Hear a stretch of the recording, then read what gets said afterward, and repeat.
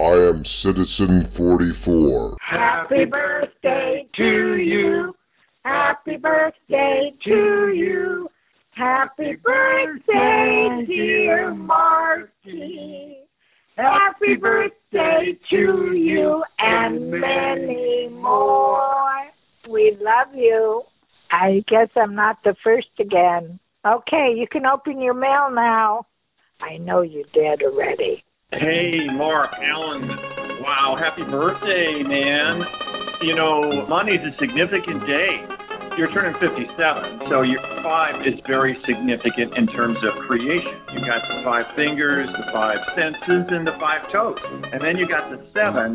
You got your 7 days a week, 7 colors of the rainbow. It's very spiritual and eternal, man. Now, on your birthday, which is Monday, you will be 60 in 3 years. So now we're talking about the triad, the body, the soul, the spirit. Love you. Happy birthday, Mr. Mark. Happy birthday. Happy birthday. Happy birthday. Thank you very much. You're welcome. Happy birthday to me. Happy birthday. Thank you very much, brother. Who is it? Happy Born Day. Happy what day? What did I do? Born. Bored? I'm bored? Born. Oh, Born Day. Happy Born Day. Hey, thanks, sis, for the Happy Born Day. How old are you? 57 years ago this very day. Last week was Zoe and Val birthday show day. This one is my birthday show day. So it's back-to-back birthday show day shows. Very cool. It's something. Guess who called in to wish your brother a happy birthday, Rachel? Hold on. You can't. Yes, I can. Hold on. Okay. Is it someone we're related to? No. Is it someone on TV? Many times. Larry David. No, but very close. Jerry Seinfeld. No, less close. You were closer with Larry. They were born 3 days apart in the same hospital, and they're best friends. Richard Lewis. I never watched the Larry David show, so I don't know. Oh, yeah. Yeah, that guy. The comedian guy. Yeah, the comedian guy. That's the guy.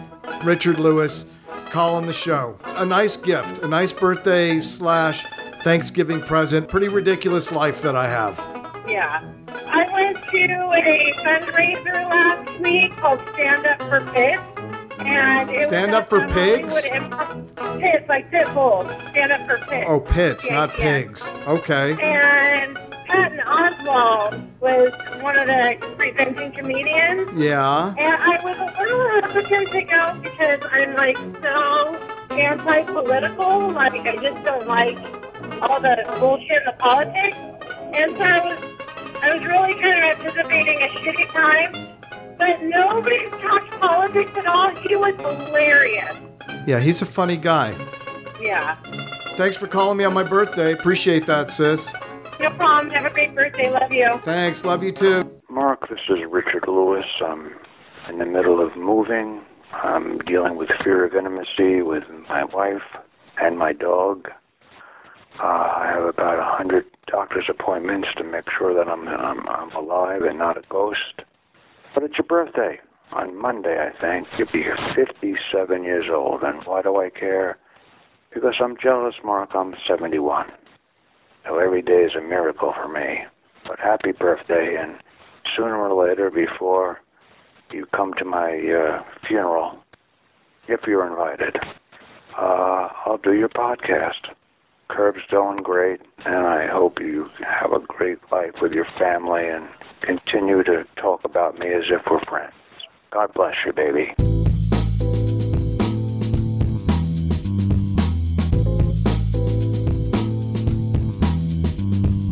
Hey everybody, Mark Ahrensberg here. Welcome to Citizen 44. This is show number 60.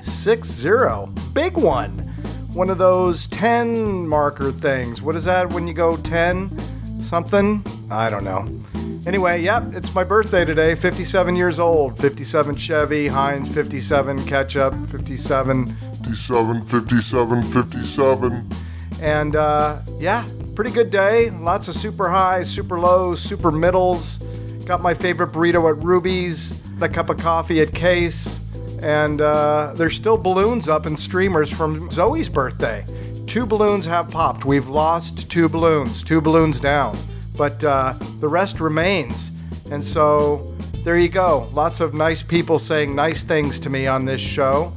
And we have the incredible, the legendary, the amazing Sylvia Massey. Sylvia is a good friend, world-renowned music producer, engineer, cool, down-to-earth, talented, wicked, funny, smart, and all that. So let's get right to that. Happy birthday, Dad. Love you, Zoe. Hi, Sylvia Massey. Hello, Mark. Didn't you just have some kind of liquid something? Didn't you make something? Yes, I got back from a long trip, and now I'm going straight on to a fasting diet just to cleanse myself and get back to zero. When you go out on these trips, you want to experience the culture and the tastes of a new country. So I tend to eat a lot while I'm out on the road. You've been all over the world. Why would you not want to sample everything they have to offer? Well, there's so much out there, and I must taste it all. Where'd you just get back from? Just got back from New Zealand. What'd you do there? I did a bunch of workshops and a recording session at a place called Roundhead Studios in Auckland. Auckland, New Zealand? Yeah. The band that I recorded is called Ha, The Unclear. Ha, H-A, The Unclear? Yes. Okay. Then I worked with the New Zealand producer series and went to Massey University in Wellington and went to Auckland University in Auckland and then did a bunch of radio and TV too. What do you talk about? I talk about the recording industry and a little bit about my history and the people that I've worked with. And you produced a book called Recording Unhinged. Yes. And it's full of your experiences and your illustration work as well? Yeah, I had a lot of fun writing that book with Chris Johnson, my partner. We took a year to finish it, but I did get to illustrate the whole thing, and we collected studio stories from all different producers and engineers, and it's pretty entertaining. I think I'm on the cover. Aren't I carrying a pizza box? You are on the cover.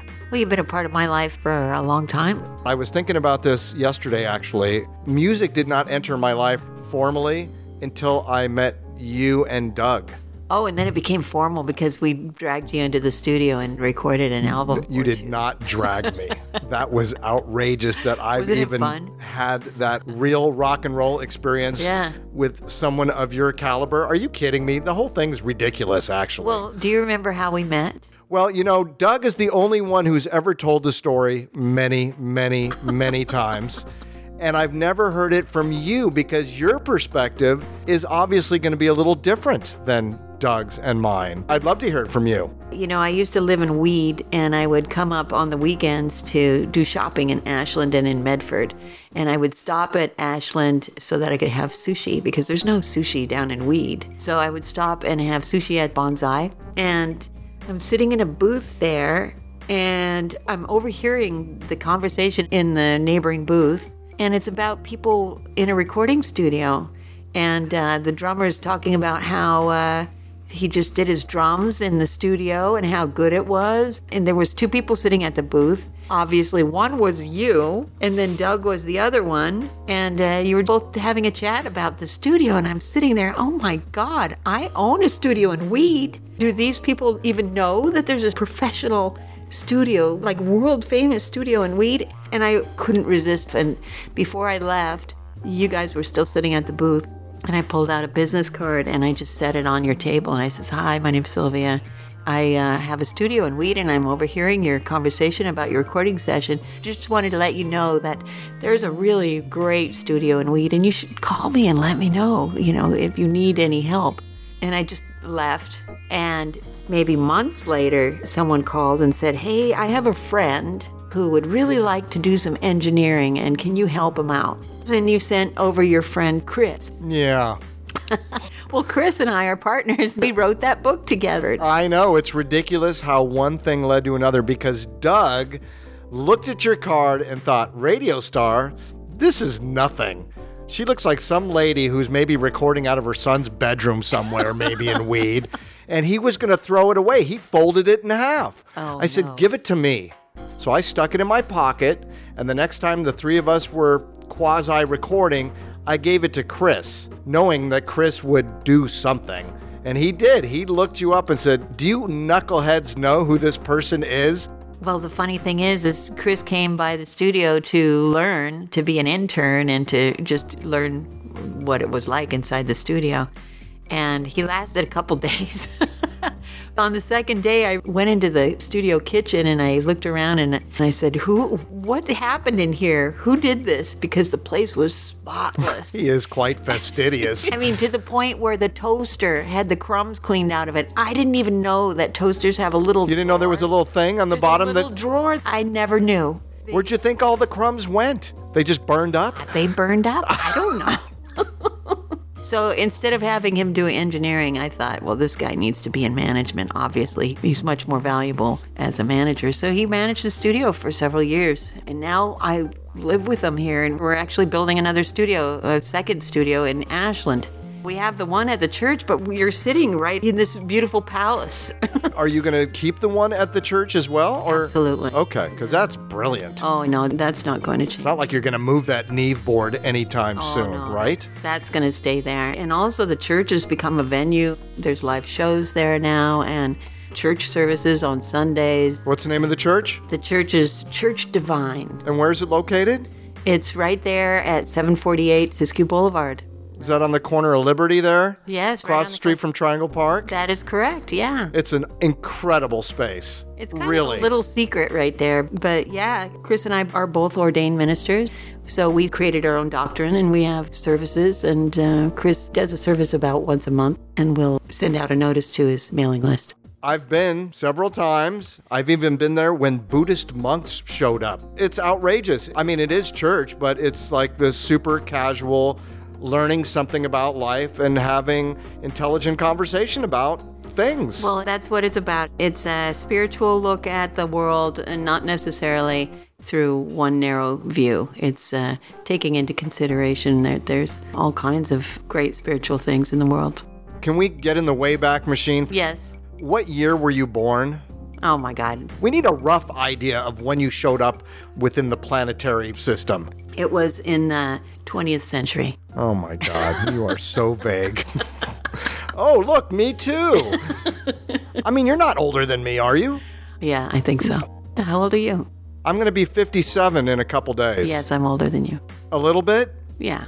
Okay. All right. So you're born in the late 50s? Yes. Okay, let's just leave it at that. Okay. And where were you born? Flint, Michigan. I did not know that. Yeah.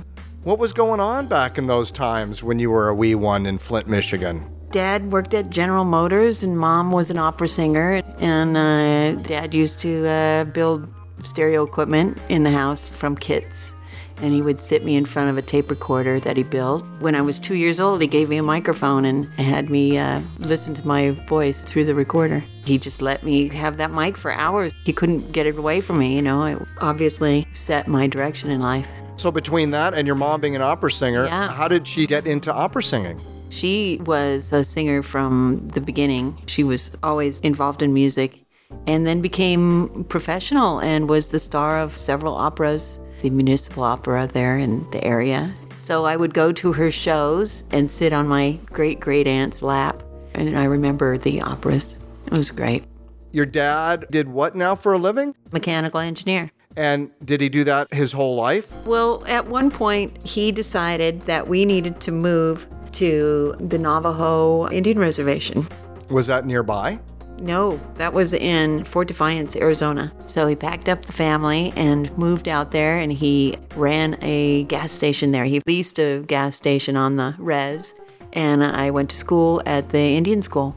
I was one of 2 white kids in the school. Why did he feel the urge to do I that? asked him much later why exactly he did that, and he said he wanted to help the Native Americans. I believe that he was sincere in that. He did that for, I guess, almost a year and kind of just threw up his hands and left the business, and then we moved to Denver.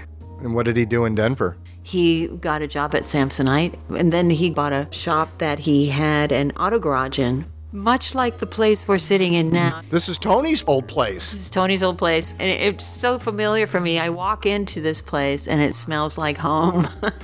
Now, your father passed not too long ago. Yeah. About 6 months ago. Oh, I'm so sorry. Yeah, thank you. What's his name? Don. Don. Yeah. Yeah, it was his birthday yesterday, and I miss him. Well, happy birthday, Don. Well, he would be very excited to see this place. You know, we're sitting basically in a partially converted auto garage with a shop over on this side, and then I've got my little studio mixing rig here and my office desk, and Chris has his office in there, and then the whole other side of the building is the Future studio, and There's more? oh yeah, the Future bar and restaurant. What? Yes. Oh. This sounds like it's going to get really exciting And around we're right here on A Street, steps away from Noble Coffee, which is one of my favorite spots here in Ashland. You're a little kid, you're moving around. He sounds like he's moving you around like he's in the military, but he wasn't. No, we moved around a lot. Did he just get antsy and need to go to new places? I'm not really sure what motivated him to leave Michigan, but I'm glad. And your mom just went along, right? Yeah, she went along. And your mom's still around, Ida. Yes. She's such a lovely lady. Yes, Ida Moody. Yeah, she floats around and goes to the senior group and sings very loudly at ball games. And you guys only moved to Ashland a few years ago, right? Mom's been here now for 2 years. She moved up from Weed. I've moved up now since 2013, I guess it's been. It was a big move from Weed up here. And yeah. Music. Yes. So your dad's got you going on the mic. What were some of the other experiences that led to you even having some interest in music at all? Well, I was less interested in music as I was just the equipment when I was growing up because Mom was the music star in the family. But I loved tinkering with machines, and I would get the cassette recorder, actually 2 cassette recorders, and I'd record something on one and then play that back while I was recording on a second one. So I was basically multi-tracking just by myself when I was, 9 years old. But the fun thing that I would do is get all the neighborhood kids in Colorado, where I grew up in Golden, and get them all to play a part in a kind of a theatrical radio show. And we would all read scripts, and then I had some music on a turntable that I'd have ready for the background music, and we would make little radio shows on cassettes. Did you write the scripts? Yes. Do you remember any of them? Oh, yeah, I have a recording of one somewhere. It's pretty funny. And so I was directing those recordings and bossing people around pretty early. So you've been producing and engineering since the get-go and bossing people around in a good way. Yeah. I had never even heard a click track before I came into your studio. Really? No, never I done thought it. you were a seasoned musician when you came in. Nope, still not. You got the best out of me. Oh, I don't know you did how you great. did it. No. If it wasn't for you, none of my stuff would have even happened. Aren't those records great, though? Super Naked fun. Public album and the Lucky Doug and the Stink Bugs. Unbelievable that we created that stuff together. My favorite stuff. Wow. Well, I was honored to be instructed by you and be in that really professional environment with someone who cared deeply about what she was creating and about the people that she was working with. It was just a phenomenal, real rock and roll experience. When you're producing, you just have to completely absorb yourself into the project and, kind of feel like you're a part of the band for a time. You were. I got to be a part of your band. Not only that, but you pushed me in directions of lacking in comfort for me, like keyboards and theremin and violins, singing, and all these other things that I'd never really done. I think you're actually a really good keyboard player. Huh. Maybe better than drumming. Again, I don't know what I'm doing. I'm just having a good time. And through your leadership and guidance, you were able to somehow get something that was usable out of me, which I'm always quite blown away by, that you don't just send me out of the room and say, thanks for coming. So you're recording your friends, you're making shows. What came after that? How did that progress into your now legendary career? Well, I did get the music bug later when I started going to Cal State University. I joined up with some musicians there, and we had a little band called the Hats. Hats? Yeah. H-A-T-S? Yes. Which was kind of a little bit of comedy rock, too. And had a lot of fun with that. Then I moved to San Francisco with the thoughts of being a star, big music star or whatever. And I got involved in some all-girl punk bands and all-girl metal bands. and did that and took these projects into the studio. I did get involved in radio when I was in college, and I got a commercial radio job actually producing commercials. And so I used the equipment that I had available to me, and I recorded my band. And that turned out pretty good, so I recorded other people's bands, and their projects actually turned out better. So I just stopped doing my own thing and kept doing other people's projects, and eventually was able to get a job in a music studio instead of a radio studio. And what studio was that, your first one? The first one was Bear West Studios in San Francisco. And who was running that studio at that time? That was Ross Winetsky. And how did he end up with you? I just went in and said, hey, I got this experience. I know how to use these 8-track machines. Give me a job. And he did, and I got paid from day one. How long were you with him? Oh, for a while, but then I got fired from that job. And then, you know, when you've got all the candy in the candy jar, you just want to eat it all the time. So I was staying up late and doing my own projects. And he didn't like that? No. We have some parallel experiences, I have to say. It's hard to keep me away from working in the studio. Well, it's fun. It's the best job in the world. It really is. So I worked at Ross's place for a while, and we're still friends today. Actually, he tried to hire me back to do some training for him later, but I kind of moved on. I did work at several other studios in the Bay Area and worked on a project with a young guitarist named Kirk Hammett, and he had just joined Metallica, and they just finished a record called Master of Puppets. We were co-producing a band called the Sea Hags in San Francisco. What year was this? This was like, 1986 or 85, something like that.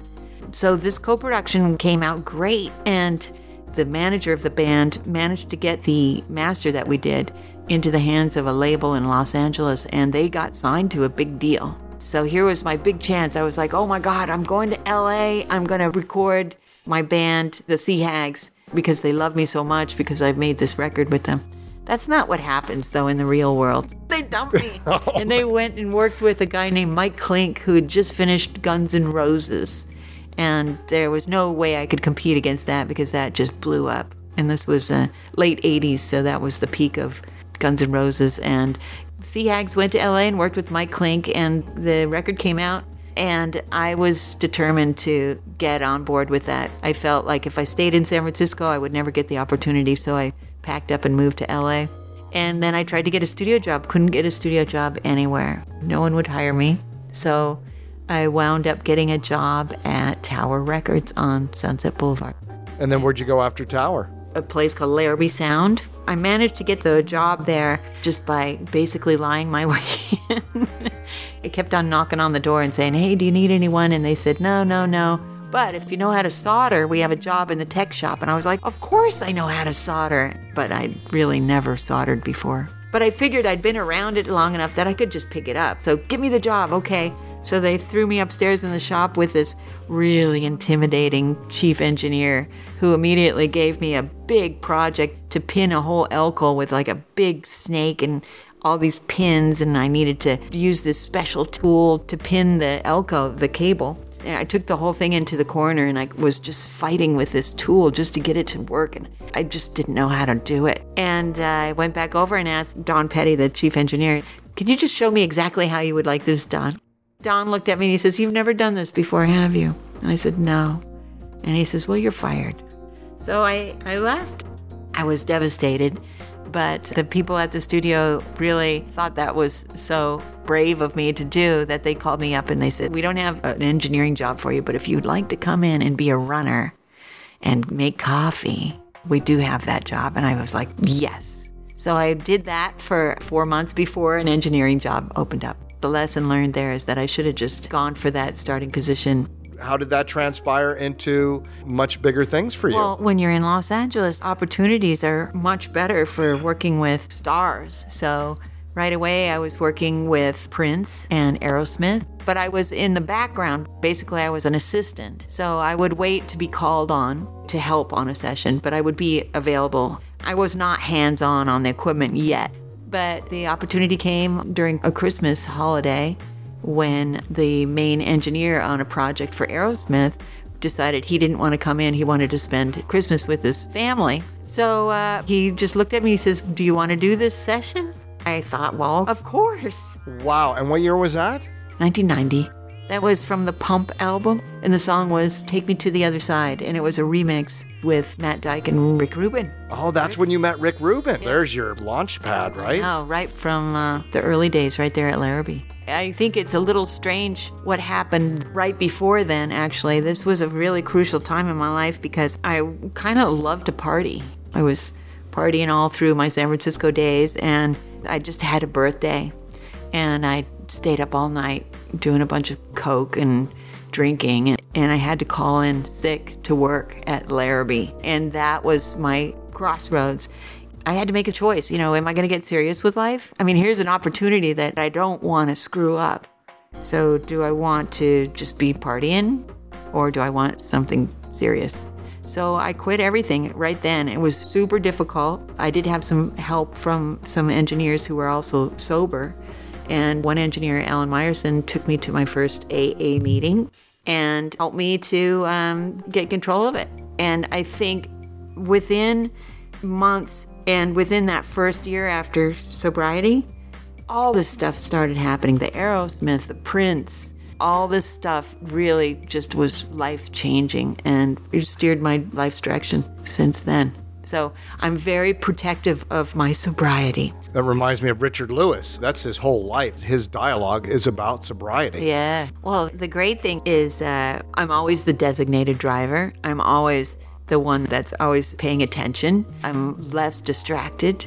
I can focus like nothing else. So I just think it's the best way to live, personally. There were some bad times. If I have any question about slipping at all, I could just think of those times. Literally in the gutter in San Francisco a couple times. Wow. Yeah. How did you end up in San Francisco? That was just moving around.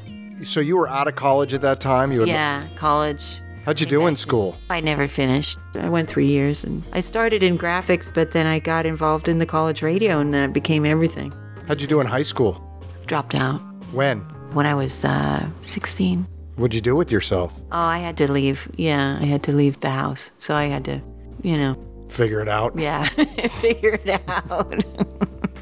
Yeah, I was kind of a hot mess as a teenager and in my 20s too. But I got my shit together when I was 30. Yeah, 30 was my year of sobriety. So that would be 1989. Haven't had a drink or smoke or no pot, no nothing. That's fantastic. And what happened since quitting was just so amazing. And I see that with other people that get sober, is that these things just start happening right away.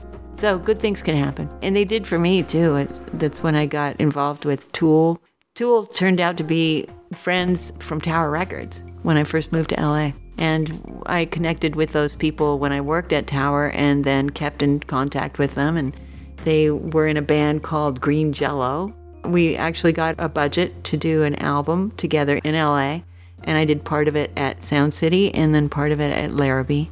And that became very successful. It was number 24 on the top singles list on Billboard. Then that just led to all this other work, the Tool albums and System of a Down and R.E.M. and Smashing Pumpkins and Chili Peppers and Johnny Cash and Tom Petty and the Heartbreakers.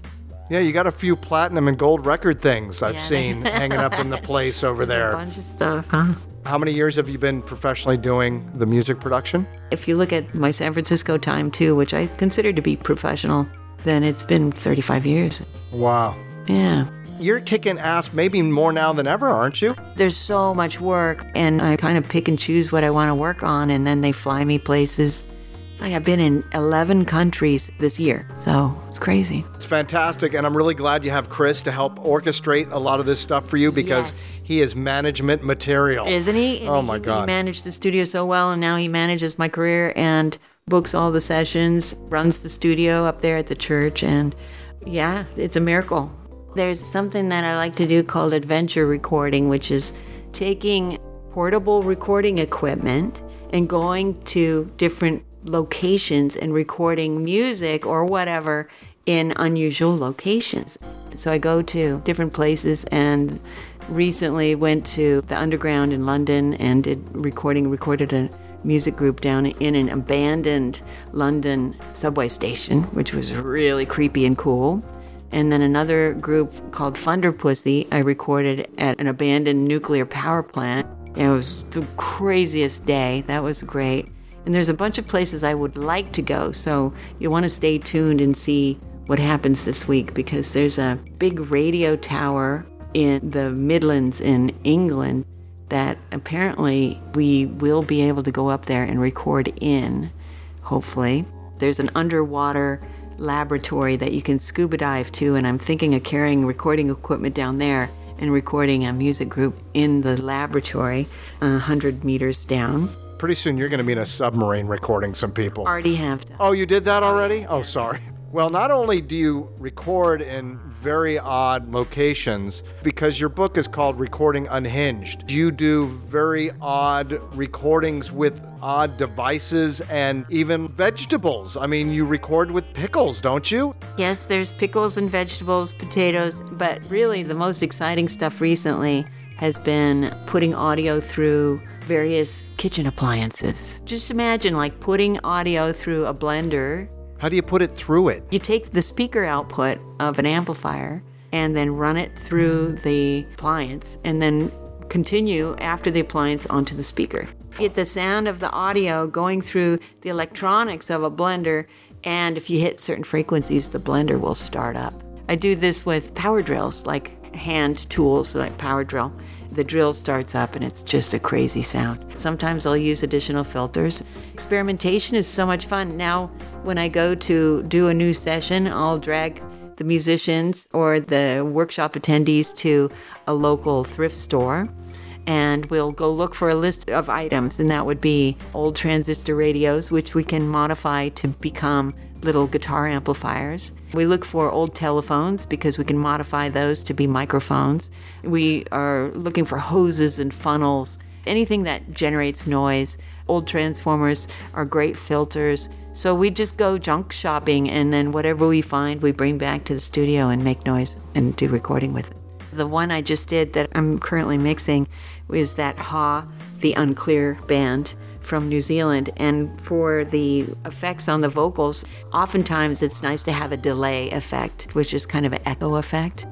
And you can get a standard computer-generated delay effect. But what I like to do is do something completely unique, which is generating a delay using iPhones. So you get 3 iPhones, and you have your singer sing in one while calling the other 2 on a conference call, and then you put mics on the other 2. Now, there is a delay between your voice on one phone going up to the satellite and coming back to Earth. That's your delay. So now you record that and use that in your recording, and it's spectacular. It's a completely unique sound. Wow. There's all kinds of stuff that you can do, which is original and fun when you're recording music. Some singers, I'll play with their psyche a little bit to get them to do what I want. Singers are very delicate, and they oftentimes become sick right before it's time to do their singing parts because they're stressing about their vocal cords so much. They think about it too much, so I try to distract them. And I give them little jobs to do. Okay, now we're going to sing, and while you're singing, I want you to express every word with your hands. I want you to give me sign language with your hands while you're singing. I want you to stand on one leg. Sometimes I'll even put a singer on a chair because they're so worried about falling off the chair while they're singing. They're not thinking about their throat anymore, you know. I've hung singers upside down. I did that with the singer from System of a Down. I won't do that again, though. How did the vocals come out? Not that good. But yeah, I will make a singer run around the block if I don't think he's getting all the way there. You just need to cool out for a minute. I did that with the singer from Tool to get him to reset, to come back in and sing it right. You know, when you work with Tom Petty, bless his soul, I'm sorry he's gone, but, you know, it's one take. There's no reason to do another take, maybe 2 takes. And boy, if you're an engineer and you miss that first take, you suck. You suck. Yeah. Yeah. The professionals have all been really great. The musicians that are not quite professional seem to be the most work. If they want to hand me over the reins and let me make decisions on instrumentation, arrangements, writing parts, writing vocal parts, writing lyrics.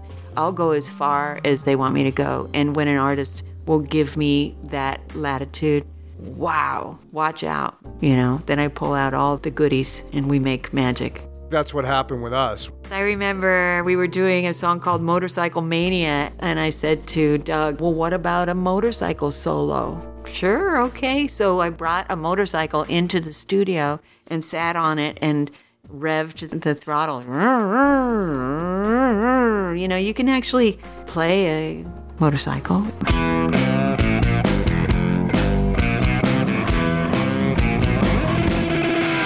You can play. Yes, it's melodic. Yeah. Not only did you do that, which was insane, we had Ian ride up and down the street, and you were getting these drive-bys with a microphone, which sounded so cool on that song. Everything sounded cool on that song. Yeah, and that's, I think, another thing about recordings today is that everything is kind of computer generated. For me, I could either paint a picture or I could make a sound picture, and the listener gets to paint that picture in their head.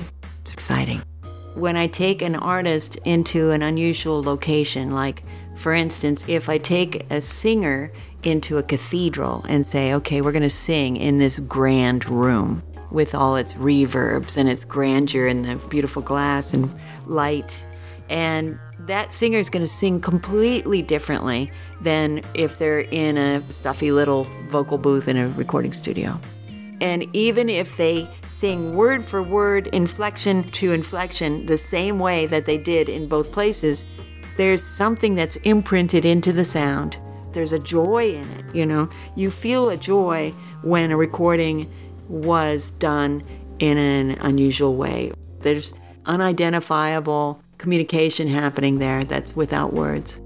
Something we haven't talked about, which is another thing that blows my mind, and the first time I saw you do it, I almost fell off my chair. We were in Radio Star. We were trying to figure out what some car looked like or something. And you just drew this picture of a vehicle just like that. You are a freaking savant when it comes to art. And I don't get to do it enough, but that's part of the reason why we're building this place on A Street, is that it will be not only a recording studio and a workshop, but it will be an art studio, and hopefully with a gallery, so I can take a break off of producing music and do art, because they're related somehow, they're using similar parts of the brain. What's on the horizon for you? What do you got coming up next? I have a ton of work to do here. Mix is backed up for a full year, so I'll be busy right here where you're sitting, right in front of this mix rig with the 2 speakers and the computer screens. And I'll be doing that for the next month, then on to Miami for a film shoot, and then on to Los Angeles for a session at Capitol Records. Cool. Yeah. All right, so if you will, give us one story that maybe you had with somebody that we would know who they are. Tell you a story about working with Prince. I worked with him for about 3 years at Larrabee, and he would sit in the back of the room in a big overstuffed chair, and his assistant would bring a stack of magazines for him to read. And then I looked at the magazines, and I was like, oh, they're women's magazines. They're like Glamour and Vogue. And I was like, well, what is he doing checking out women's fashion magazines? I couldn't understand what it was about. Then he would look at these magazines, and then he would point at a model's picture and then hand the magazine to Dwayne. So I understand now, he was shopping for dates.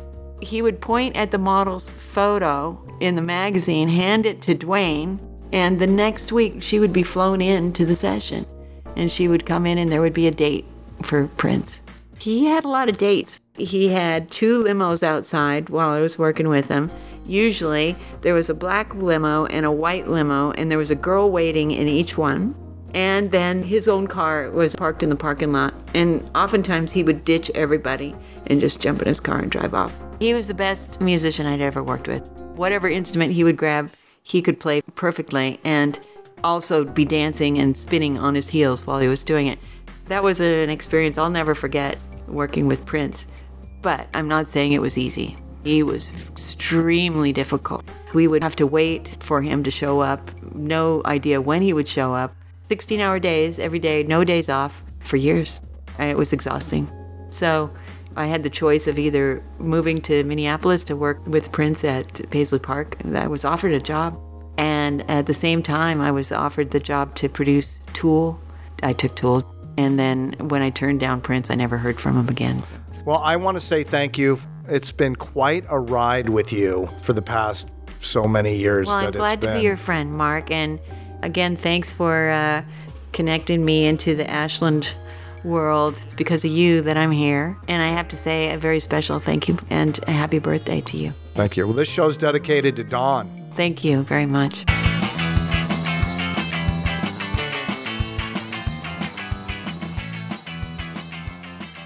Mr. Mark, happy birthday. Just wanted to give you a shout and say that today. I got some good news for you. You're finally able to draw Social Security, and you're only 2 miles from the graveyard. It's to the left, just so you know. But I just want to wish you a happy birthday. Hope all is well, and I'll be seeing you on Tuesday. So let's talk before I come over and do the interview and also have dinner with you guys. So I'm really looking forward to it. All right, buddy. Happy birthday. Happy birthday, Mark. It's the Rattlesnake Man, Dan. Keep up with it, Citizen 44. Happy birthday. Bye. Mark, this is Lucky Doug Burgess calling to wish you a happy birthday. And here's my birthday song for you. Stolen from the Doors and rearranged. As you slip into your birthday suit and open Grandma's card, hopefully containing lots of loot, I wish you a fine 57th. You don't look a day over 57. Your birthday ship is being filled. 1,000 female, middle-aged, gray-haired, yoga-instructing, vegan massage therapists. 1,000 thrills. 1,000,000 ways to spend your time. When you get back, please drop a line. When I woke up this morning, you were on my mind. You were on my mind. Happy, happy birthday. Happy birthday to you. Have a great year ahead of you. Happy birthday, Mark. From Annie. Hey, Mark, this is Tim Johnson. I just wanted to call and wish you a happy birthday. And just wanted to give my regards and say hi to Sylvia while she's with you. I recorded a song with her in Oregon in 2017 called Gone, so I just wanted to get on there and say hi, and I hope you have a great day and have a great weekend.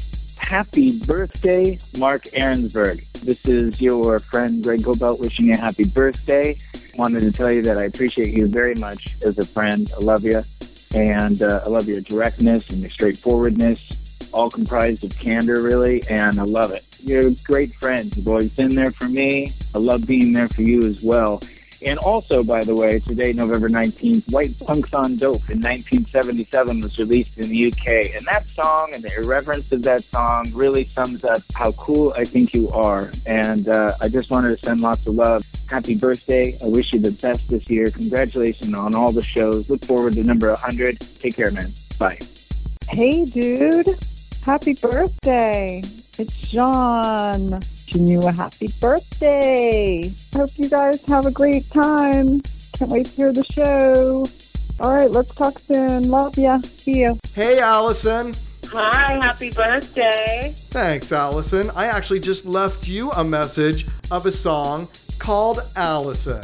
Oh my gosh, wow, I know this song. Yeah, but I sang it. I didn't just leave some pre-recorded thing. I sang it to you and don't know most of the words, so enjoy that.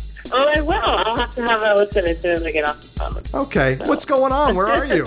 Well, I'm in LA. I just got in from Berlin day before yesterday, so I'm a little jet lagged. What'd you do in Berlin? Music stuff. I'm going to be working with some producers out there on my new music project. So I went to meet up with some people and get some things set up and arranged. And then I got to know the city, and I am considering moving there for the next year. there's just a lot of happening in the music industry there, a lot more than anyone on the West Coast right now, for sure. San Francisco's a little tapped out. Where are you at? I'm in Ashland, Oregonia, back in the hood, living with the people. Thanks for calling in the show, caller. What do you got to say? I just wanted to sing you happy birthday. Happy birthday to you. Happy birthday to you. Happy birthday, dear Mark. Happy birthday to you. I love you. Love you too, Allison. Thanks for calling. Bye. Bye. Hey, Mark. It's Melissa. Happy birthday. I hope it's a wonderful day, the best birthday yet, leading into the best year yet, leading into the next best birthday yet. I'll see ya. Bye. Love you, brother. Hey, Marky Mark, it's Gene Burnett wishing you a happy 57th birthday and happy show number 60. Why, I remember my 57th birthday. It was like it was only 4 years ago. Called it my Heinz tomato sauce birthday. 57 varieties, baby. Have a great day, Marky Mark. Have a great day and a great show. I love you, and I'll listen to you soon. Bye. Hi, Mark. This is Barbara Brown, one of your Facebook friends. I just wanted to wish you a very happy 57th birthday on this special day. And I'd like to say hello to Sylvia on show number 60. And congratulations. Sounds good. Wish I were out in Oregon. Take care.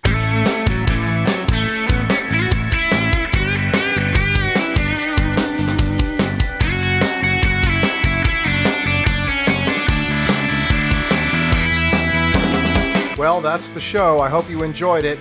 It was super fun to have all these people as part of my birthday. I'd like to thank Acacia Land, Ellen Hicks, Annie Hoy, Barbara Brown, Dan Elster, Gene Burnett, Greg Gobelt, John Whitehead, Lucky Doug, Melissa Scudder, Mitch Mills, my mom and dad, the impeccable Mr. Richard Lewis, Ruth Kennedy, Tim Jensen, my sister Rachel, my mother and father, and Allison Smith. I also want to thank, of course, Miss Sylvia Massey. Such a fun show. It was great to be in her new space, and I'm glad things are working out so well for her. She is a superstar, the rock and roll of rock and roll recording. Citizen 44 with Mark Ahrensberg is a listener-supported presentation. You can check out all the shows at ahrensberg.com. That's ARINSBERG.com. They're also on iTunes, CastBox, and Stitcher. I also have a Patreon site. If you want to go throw down with $5 a month for a year for $60, you'll be entitled to other material. Yeah, I don't know what that is, but there'll be certainly other material. It's great to do the show. I am honored to share my birthday show with you, show number 60. 60. I received a fabulous gift just now from my daughter Zoe. Richard Lewis, I think you'll appreciate this. It is all 88 episodes of The Larry Sanders Show on DVD. One of my top 5 favorite shows in the history of television. All right, everybody, thanks so much. Happy birthday to me. Happy birthday to you. Bye-bye. To find out more about Sylvia Massey, visit her online at sylviamassey.com. That's SYLVIAMASSY.com. You can also check her out on Facebook. Thank you, Sam, Zoe, and Val.